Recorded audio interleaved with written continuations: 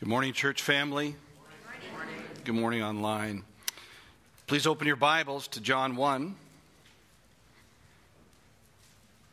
John 1, verses 35 to 42. John 1, 35 to 42.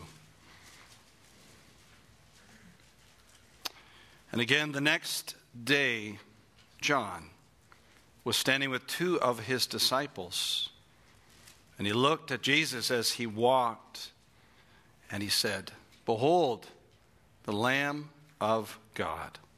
The two disciples heard him speak, and they followed Jesus. And Jesus turned and saw them following. And he said to them, "What do you seek?" And they said to him, "Rabbi," which translated means teacher, "where are you staying?" He said to them, "Come, and you will see." So they came, and they saw where he was staying. And they stayed with him that day, for it was about the 10th hour.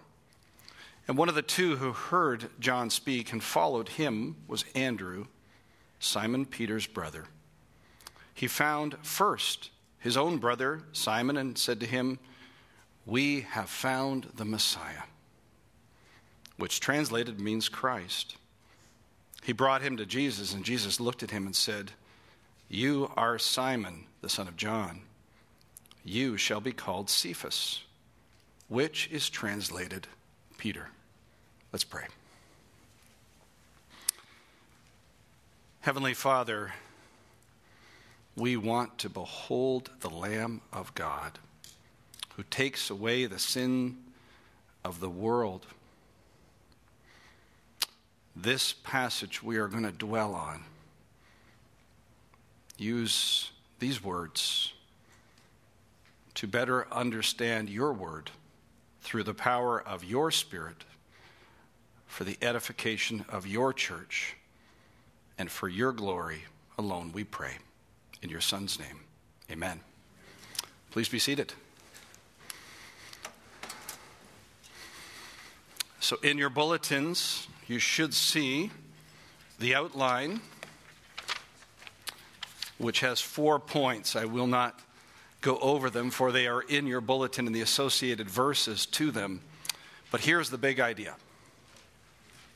Who are you following? Question mark. So the big idea for the sermon, from the start to the finish, is who are you following? This question is not a surface level question, but has two depths which we will plumb together this morning. Each week in stadiums around the world, perhaps Sunday afternoon, some of you may take off your church attire and throw on your sports attire. Maybe you have a favorite team, and on the back of your favorite team, you might have your favorite player. And so we wear the colors. People get a little crazier than that. Sometimes they paint their faces. Sometimes they paint their bodies. Hopefully that's not here. And there is an allegiance that is shown to the favorite teams and the favorite players. Recently, there's been this Taylor Swift craze. I don't understand it. Some of you actually may even know the term Swifties. Still don't get it. And people wear shirts, attend conference, pay big dollars, and billions of dollars are spent to show allegiances for things that are temporal, that are passing, that will fade. And they're like shooting stars. The favorite players that I loved watching back early in our marriage are now retired many years ago. And my jerseys perhaps look a little older now, as do I. So my question is, who are you following? My question is much deeper than this may seem. In verse 35, we enter back into the glorious Gospel of John with the words that start, "Again, the next day, You'll recall, for those that have been here or watching, that we are on a time clock of Jesus' public ministry. We're now down to T-minus 2 days. In 2 days, the first miracle is going to happen. And Jesus is now marshaling his disciples.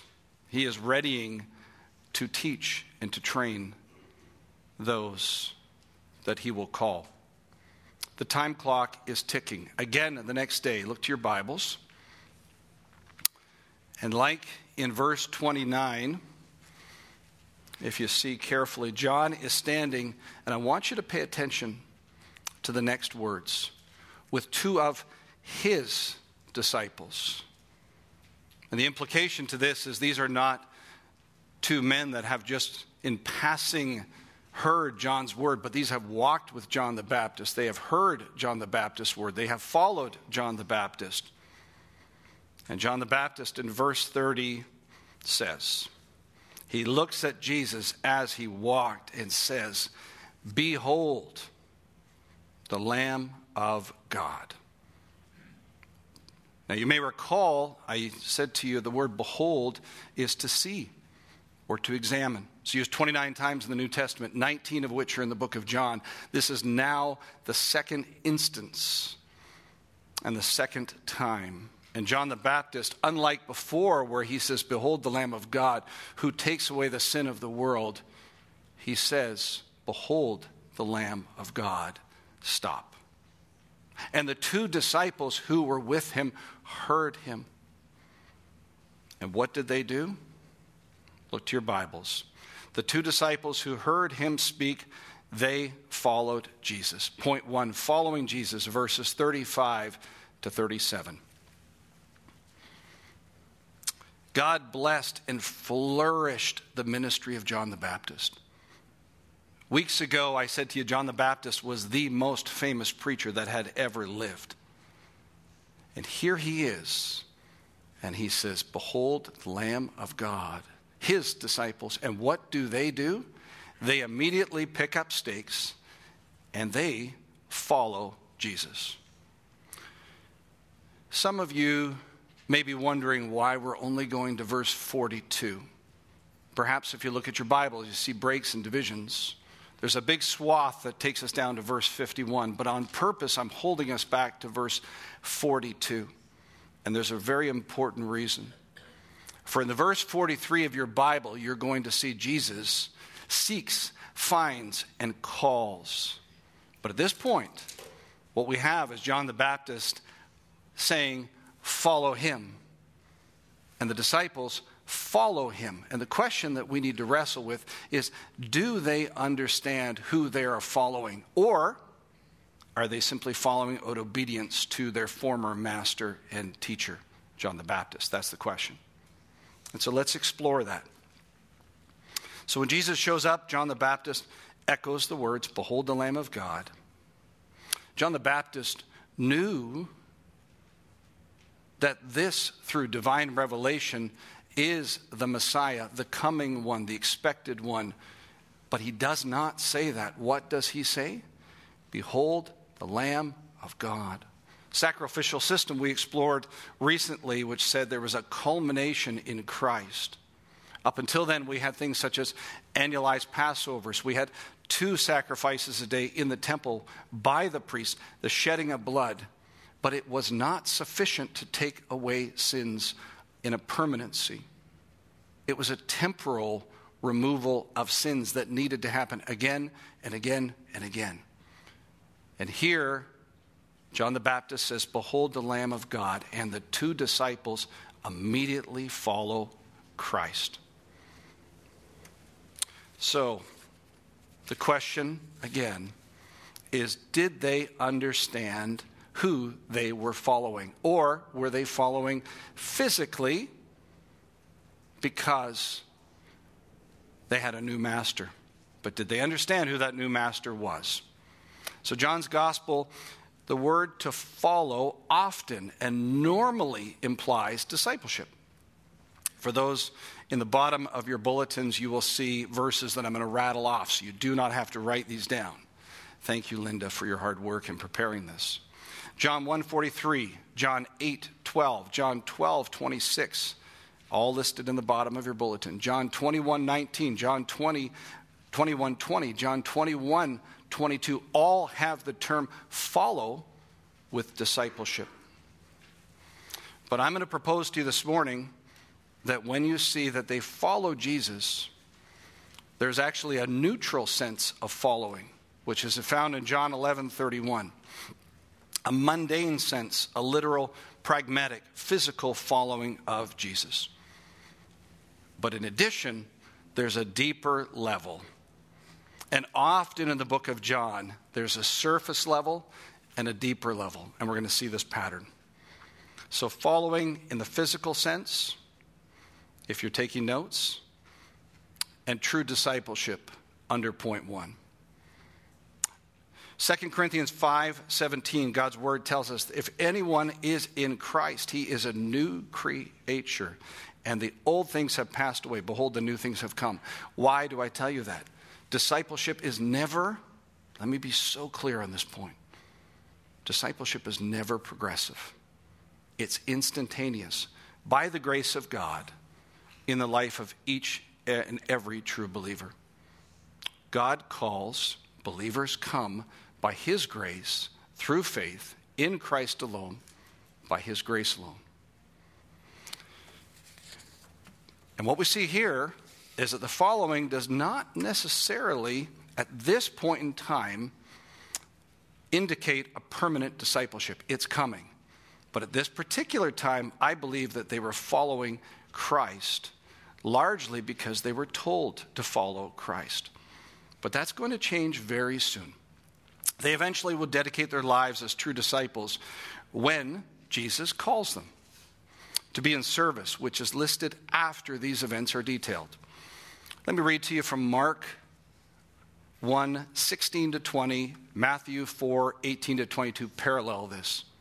Now, as Jesus was walking by the Sea of Galilee, he saw two brothers, Simon, who was called Peter, thank you, and his brother Andrew, casting a net in the sea, for they were fishermen. And he said, follow me, and I will make you fishers of people or men, depending on your translation. And immediately they left their nets and followed him. Matthew 9:9. As Jesus went on the shore, he saw a man called Matthew sitting in the tax collector's office. And he said to him, follow me. And he got up and he followed him. That is discipleship. Jesus calls, Jesus seeks, they follow, not perfectly, but that is discipleship. At this particular juncture, though, John the Baptist says, follow him, they follow him, and then the Word of God adds, look to your Bibles. So back to verse 31, and we will pick it up, verse 37. The two disciples heard him speak, and they followed Jesus. And Jesus turned to them and saw them following, and he says to them, what do you seek? Point 2, verses 38-39. Don't you love Jesus? I mean, of all the questions he could have asked them, he says, what do you seek? And here we see the beginning again of a multi-leveled meaning in John's language. Regularly in his gospel, people are talking at a physical level, and Jesus is taking their language and leading them to a deeper spiritual level, using the exact same words. The question, what do they seek, has two implications. So under point 2, what is on their minds presently? And what do they really want by following? The Messiah confronts them for their desire to follow him, to which they reply, Rabbi. Now, Rabbi was a term up until the end of the first century that was applied to all teachers. So when we read this today, we think immediately that that would mean they have an allegiance, that they understand that this is a teacher, and that's true. And traditionally, the term is used to describe Jesus Christ. John 1:49, John 3:2, John 4:31, 6:25, 9:2, 11:2. And rabbi may be translated or transliterated, my great one. It was a common term of honor that was used by a master, address a master by his student. But look at their reply. Look down at your Bibles. Jesus turned and saw them following, and he says to them, what do you seek? Rabbi, which translated means teacher. And their response isn't, are you the Messiah? Are you the Lamb of God? Are you the coming one? Are you the expected one? Are you the Christ? They say, where are you staying? Isn't that a fascinating answer to that question? Maybe you could actually, if you stop and think about it, feel maybe a little bit like them. Perhaps I do. See, I think at one level they were curious. Is this really him? What does it mean? Who is this person? But there's also a practical need. Somebody pointed out this week to me, and I thought, what an insightful comment. They followed John the Baptist. Where's John the Baptist? In the wilderness. What's he eating? Tasty bugs. And he's washing it down with what? Honey? So, pragmatically, if you become a disciple and you're following John the Baptist, you're not staying at the Four Seasons of the Hilton, are you? So at one level, what time of day is it? God's word is so precise. Look down to verse 39. He says to them, come, and you will see. So they came and saw where he was staying, and they stayed with him that day, for it was about the 10th hour. Let me give you clarity on what this means. The 10th hour is not 10 a.m. The Roman calendar, the clock, is broken into two 12-hour cycles. Daybreak to sunset, 6 a.m. to 6 p.m. So the 10th hour means 4 p.m. So 2 hours, roughly, depending on the time of year, around before sunset, they're saying, where are you staying? And Jesus says, come, and you'll see. And they come and they dwell. They tabernacle with Christ. John 15, 6-7. If you take notes, this is noteworthy. The same Greek word, meno, in English, is abiding. John 15, 6-7 and 9, 10.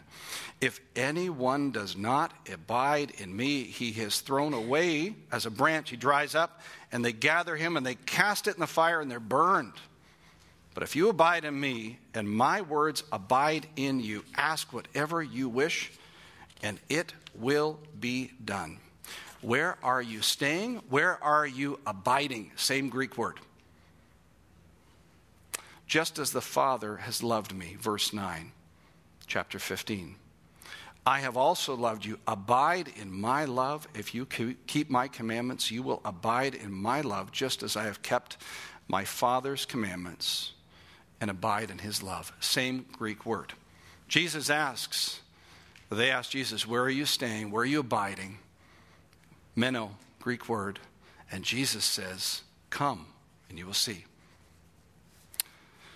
We cannot know the hearts of men, but we do know for certain that they're looking for more time with Christ. They're curious. Their former master has says, go and follow him. They follow him. That's obedience. They could have said, no. We are your disciples, John.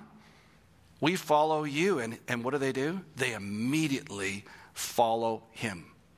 Now, the world, as I've said in previous sermons, would never, ever teach this. Don't give up what you have. Keep what you have. Build what you have. But John the Baptist realized that he was there to point to the coming one. And in fact, after this narrative, John the Baptist is gone, effectively, in the Bible. Jesus' simple response in verse 39 is, come, and you will see. 10th hour, 4 p.m., And that little precision tells you something very important. Some people think, oh, they read the Bible and they think, oh, this is a story, but maybe it wasn't a true story. But don't you love when God's word puts a precision such as the time of day? See, don't forget, the time clock has started. Again, the next day. And then John, by divine inspiration, gives you the time clock, because don't forget, we're now T-minus 2 days to the public ministry of Christ. It's 4 p.m. And what does Christ decide to do? Spend the night talking to 2 people. And what do? This is reminiscent on the road to Emmaus. Have you ever thought of that? You remember on the road to Emmaus, you have Christ walking alongside, and you have 2 disciples. One is named and one is unnamed. Guess what we have here? One is named, one is unnamed, dwelling with Christ, wanting to spend time with Christ. And do you remember what happens? He unpacks scriptures to them. And beginning with Moses and all of the prophets, Luke 24:27, he explained to them what was said in the scriptures concerning himself. We don't know what Christ said. We can speculate what happened that night, and that's all it would be, a speculative. But what we know with a surety is what God's word tells us. And look down to God's word in verse 40. One of the 2 who heard John speak and followed him was Andrew, Simon Peter's brother. Again, details matter. God's word is very precise. Notice what God's word says about access to information regarding his plans. If you have your Bibles, I want you to open to 2 Peter chapter 1, verses 16 through 19. And there's an important reason why I'm getting you to do this. 2 Peter 1, 16 through 19. And God's word says, "For we did not make known to you the power and coming of our Lord Jesus Christ, following cleverly devised myths, but being eyewitnesses of his majesty. For when we received honor and glory from the Father, such an utterance as this was made to him by majestic glory. This is my beloved Son, with whom I am well pleased." What does that remind you of? The baptism. Remember? You had the Father speaking, the Spirit descending in the form of a dove. On who? The Son. This is my beloved Son, with whom I am well pleased. Verse 18 continues. And we ourselves have heard this utterance made from heaven, and we were with him on the holy mountain. Transfiguration speak. But look to verse 19, and this is why I got you to turn here. And we have as more sure the prophetic word, to which you do well to pay attention, as a lamp shining in the dark place, until the day dawns, until the morning star arises in your hearts. Why do I say this to you? Perhaps like me, you wished you could be there with these 2 disciples that night, hearing Christ's words, or on the road to Emmaus, dwelling, tabernacling with Christ, when he unveils the scriptures to them and unpacks it to them. But God's word teaches us that we have a more sure prophetic word. What is it? It's not Pastor Chris's word, it's the Bible. The Bible is a closed canon. If you want to hear God speak, open up God's word. If you want to tabernacle with God today, read God's revealed word. If you want to pray something that will edify you, pray God's word. Prince of Preachers Charles Spurgeon adds, listen to this quote, Oh, my dear hearers, if you want to find Christ, you must search the Scriptures, for they testify of him. Oh, that you did search the Scriptures more, with the definitive object of finding the Savior. He who reads the Bible with a view of finding Christ will not long before some passage of Scripture will seem to leap up and attract his attention, as though it were set on fire, and then speak to him of Jesus, whispering of him, of the great sacrifice of Calvary, and speaking to his heart of the divine love and the mercy. We must be a searcher after Christ in the place where Christ loves to be, in the pages of Scripture. And you must be the same if you desire to find Jesus. There is no other secret to success. Why do I tell you this? Because I've looked and I've listened and I've watched these stories and I've thought, oh, if only I had that time with Christ, then my faith would be stronger. But then I've been convicted by this. No, God's word says the more sure prophetic word we have, which is the totality of Scripture. And so my exhortation to you as believers is this: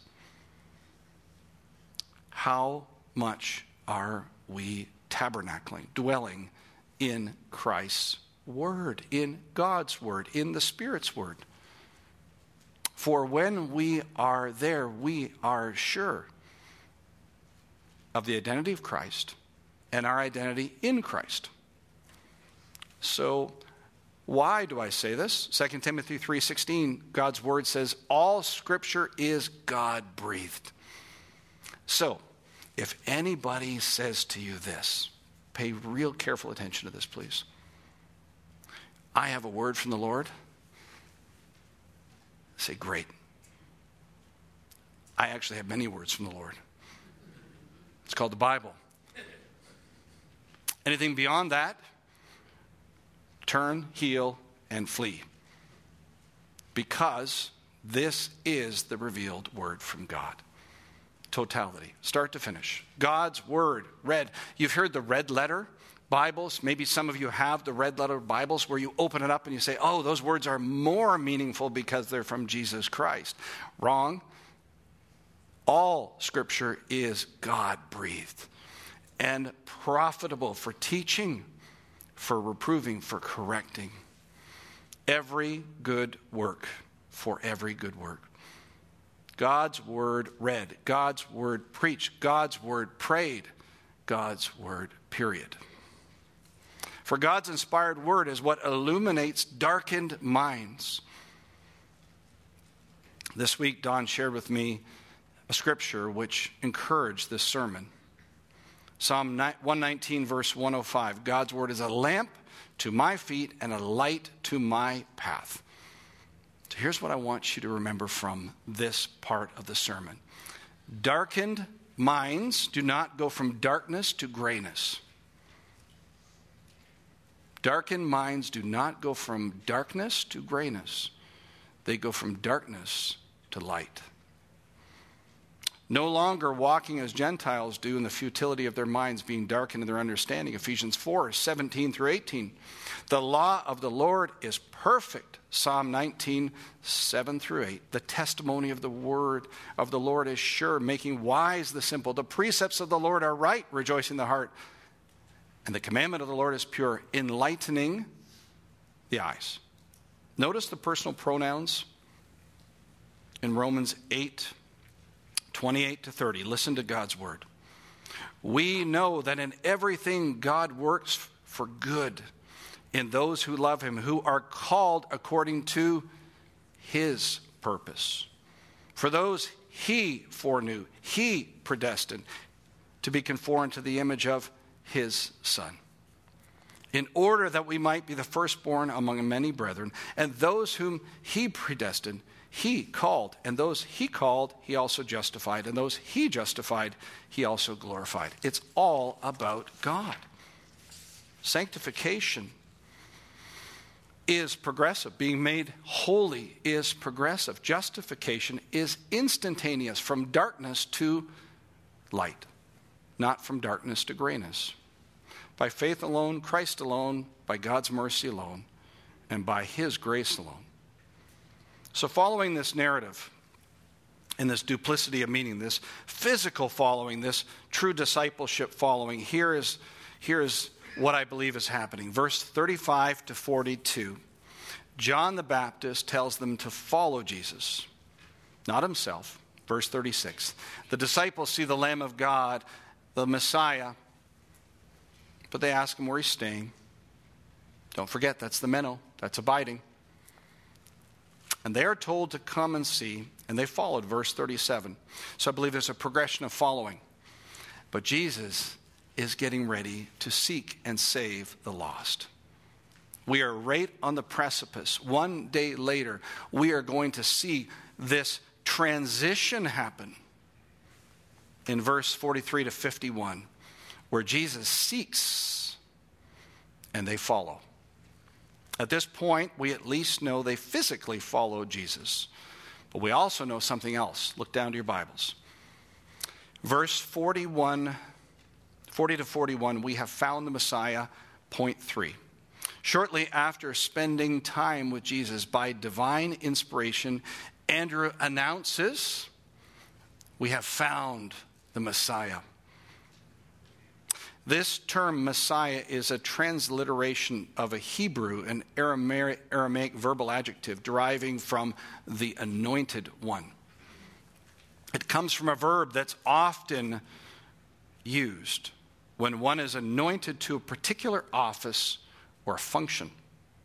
In the Old Testament, it's applied to the king of Israel, the Lord's anointed, 1 Samuel 16, 2 Samuel 1, and the high priest, Leviticus 4. The term eventually gets applied to point people to the prophesied coming one. The term Christ is a Greek word that comes from a verb meaning to anoint, and is using here as a translation of the Hebrew term. So that the term Messiah and Christ are titles. That's why I wanted you to catch this. Not personal names for Jesus Christ. Andrew's pronouncement is not from human wisdom, but from divine revelation. It's unclear if he understood at this point what he was proclaiming, but what it is clear is down to verse 41. The next day, he found first his own brother Simon, and he said to him, we have found the Messiah. Why do I read that with such emphasis? What did he do when he had an identity of Christ in facing in front of him the Messiah? He goes and he finds the one whom he loves to share the good news. Guess what? We found the Messiah. That's a playbook for us. When we search scriptures and we find Christ from cover to cover, what do? We share that good news with those that God entrusts us to. Family, friends, loved ones, because we love them. We actually don't love them properly if we hide this news in our hearts and we do not share of the hope that's within us. This is the right action. This is the right reaction by Andrew to this remarkable news, and we need to be extremely clear that the one is brought to Jesus is not based on human initiative, but a divine calling. Growing up, maybe you played hide and seek. Yeah? Any hide and seekers in the room? Okay, I see a few hands, right? Some like to hide, some like to seek, some like to do both. I always kind of found it not that fun, to be honest with you, because if I'm really good at hiding, you never find me, right? And the other side, some people are really good hiders. We had a great game of hide and seek in our home a few years ago, and our son hid behind the piano. And it took forever to find him, to the point where he was so uncomfortable that he had to call and tell us where he was hiding. Our piano was moved, his back was probably contorted, and we had fun. One seeks, one hides. You win when you find the hidden object. The Bible is not a game of hide and seek. Romans 3:11, God's word says, "For there is none who understand, for there is none who seeks for God." But praise God that Luke 19:10 is true. For the Son of Man has come to seek and save the lost. John 10:26-29. You do not believe because you are not part of my sheep. My sheep hear my voice, and I know them, and they follow me. And I give eternal life to them, and they will never perish, and no one will snatch them out of my hand. My Father has given them to me. He's greater than all, and no one is able to snatch them out of my hand. Not only does he seek the lost, not only does he call them, but he adopts them. Ephesians 1:5, God's word says he predestined us to adoption as sons, daughters, added in, implied, through Jesus Christ to himself, according to the kind intention of his will. Some of you might be adopted. Some of you may have adopted a child. I'm going to speak to those that have adopted a child here. You're going to resonate with this perhaps more than most sermons. Adoption has a multiplicity of purposes, does it not? It has a desire for a child. It has a sacrifice financially. It has a waiting that happens over time. The desire grows. Maybe you prepared a bedroom. You've gone. You've visited the child. You've learned their story. And then that day arrives when you get to bring them home. It's a choice that you've made, a sacrifice that you've made. And it's a joyous occasion, for they have now been added into the fold of your family. That's how God's words describes us. God seeks and saves the lost. We are adopted into his family by his grace. God has sent his Son to redeem and to call and to save the lost. And when we move from being lost to found, from unrighteousness to righteousness, we move into the family of God by adoption through his divine will. And when we are in the family, we are a new creation, and we are given a new identity. Did you ever think of that statement? I wonder if you have. Look down to point 4, a new identity, verse 42. And this is the last point. Simon, back to 41, says, we found the Messiah, which translated means Christ. He brings him to Jesus, and Jesus looks at him and says, you are Simon, the son of John. You shall be called Cephas, which is translated Peter. Verse 42, the reason why I have made the assertion that I think that their discipleship is not necessarily baked in completely yet is because of the future tense of the verb. You shall be called Cephas. It's a future imperfect verb, second person singular, which is implying that this title that is being applied here to Simon, which is Cephas, which translates Peter, eventually will be described what Peter means. You remember in the Bible what it means? Peter may be translated as the rock. It doesn't say it here. At this point, it's simply, this is raw divine authority. See, in this culture at this time, who is the one that names the child? The father. And what happens here? Jesus comes to Simon and says, by the way, you're now Cephas.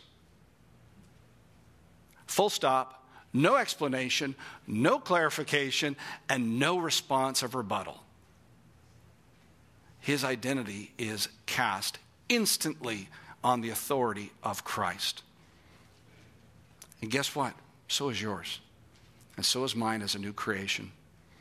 Up to this point, Peter was known by his name given by his father. Can you imagine him coming back to tell his father, oh, by the way, just spent some time with someone, I have a new name. Seriously, we read it as if this is normal, right? Can you imagine the reaction? Perhaps the person that's beside him going, how come I didn't get a name? How come it's not named? We all have a new name. He does not explain why he changes his name. He simply states his new identity. No longer associated with the earthly family at all. You are now Cephas. John's gospel, we do not learn of the meaning of the new name Peter as a rock. I love that little, the other gospels have it. John just says, new name, guess what? That's the power of Christ. That's the identity of Christ. What John makes so clear at the outset of his ministry is Jesus has assigned a new name to Simon. Jesus knows people thoroughly. We know that from verses 43 to 51 in the rest of the Gospels and the rest of the Bible. And not only does he see into them, John 1, 47 to 48, but so calls them that he makes them what he calls them to be. Jesus has the authority to give Simon, and by extension us today, whatever name he pleases. And in giving you a name determines your identity, destiny. The point is this: the glory is going to Christ, not the glory to Peter. The point of the glory of Christ is true of our lives, not our glory. Look to the Bible, look to Revelation. Perhaps you've never looked at it this way, but I want you to look carefully as we near the finish line. Revelation 2, and down to verse 17. Revelation 2, verse 17. He who has an ear, let him hear what the Spirit says to the churches. To him who overcomes, to him I will give some of the hidden manna, and I will give him a white stone and a new name written on the stone, which no one knows but to the one who receives it. You who are in Christ are a new creation. You have a new identity. God often speaks about leaving and cleaving. First, it talks about that in the form of marriage, but then it also says once you are in Christ, your allegiance, your devotion, your following, your discipleship is to Christ. No longer are we under our old dominion, but we are now under Christ. Don't miss the raw authority of Jesus Christ in verse 42. John Piper adds helpfully, you are Simon, you shall be called Peter. Period. Not if you like it, not if it works out for you. This is absolute authority of Jesus to choose Simon and name Simon and determine Simon's destiny. And there is no identity for your life better than the one Jesus gives you. We receive grace upon grace from the fullness of his authority. So let me close where I started and ask the question, who are you following? Matthew 6:24, God's word says no one can serve two masters. He'll either hate the one and love the other, or he will be devoted to the one and despise the other. You cannot serve God and another master, or money, or elsewhere. So who are you following? Here are 5 points under this for you to pray about this week. You have heard the word of God proclaimed.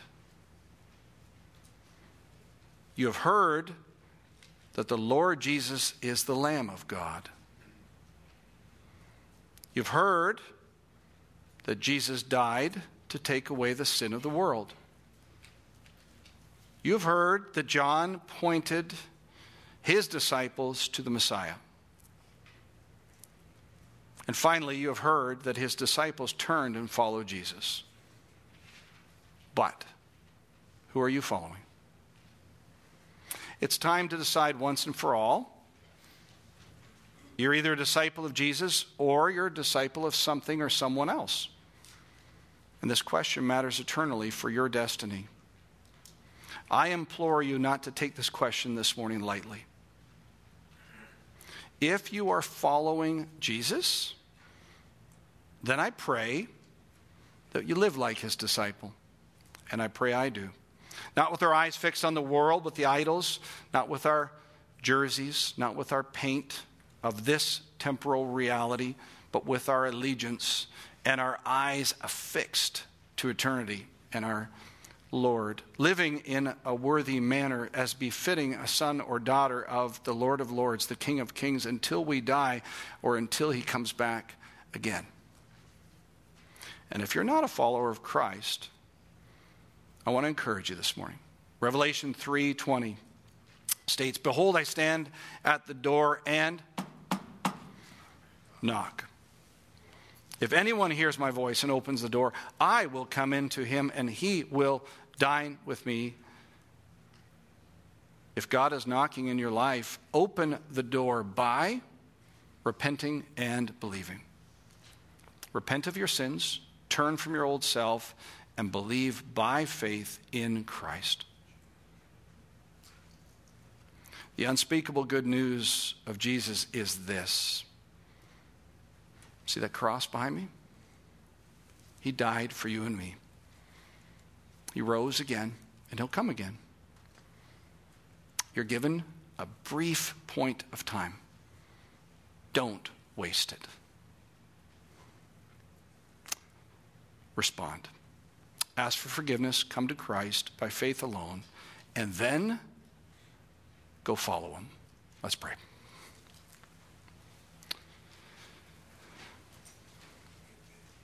Heavenly Father, our marching orders are given by your Son.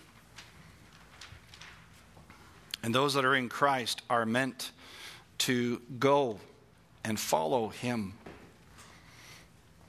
which means we turn direction and we turn to. We turn from our old self and we turn to follow Christ. How we get to know you is through your word. How we get to understand how to live is through your word. And so, God, help us to be diligent in the studying of your word and the applying of your word in our lives. May we be disciples that match our lives to what we proclaim, so that when people see us, they see a glimpse, a shadow, if you will, of Christ. But may we not just live like it, may we proclaim of Christ. And for those, Lord, that may be convicted this morning and may be encouraged, may there be a response. May they repent from sins, turn to you, follow you, and live for you. We pray in Christ's name. Amen.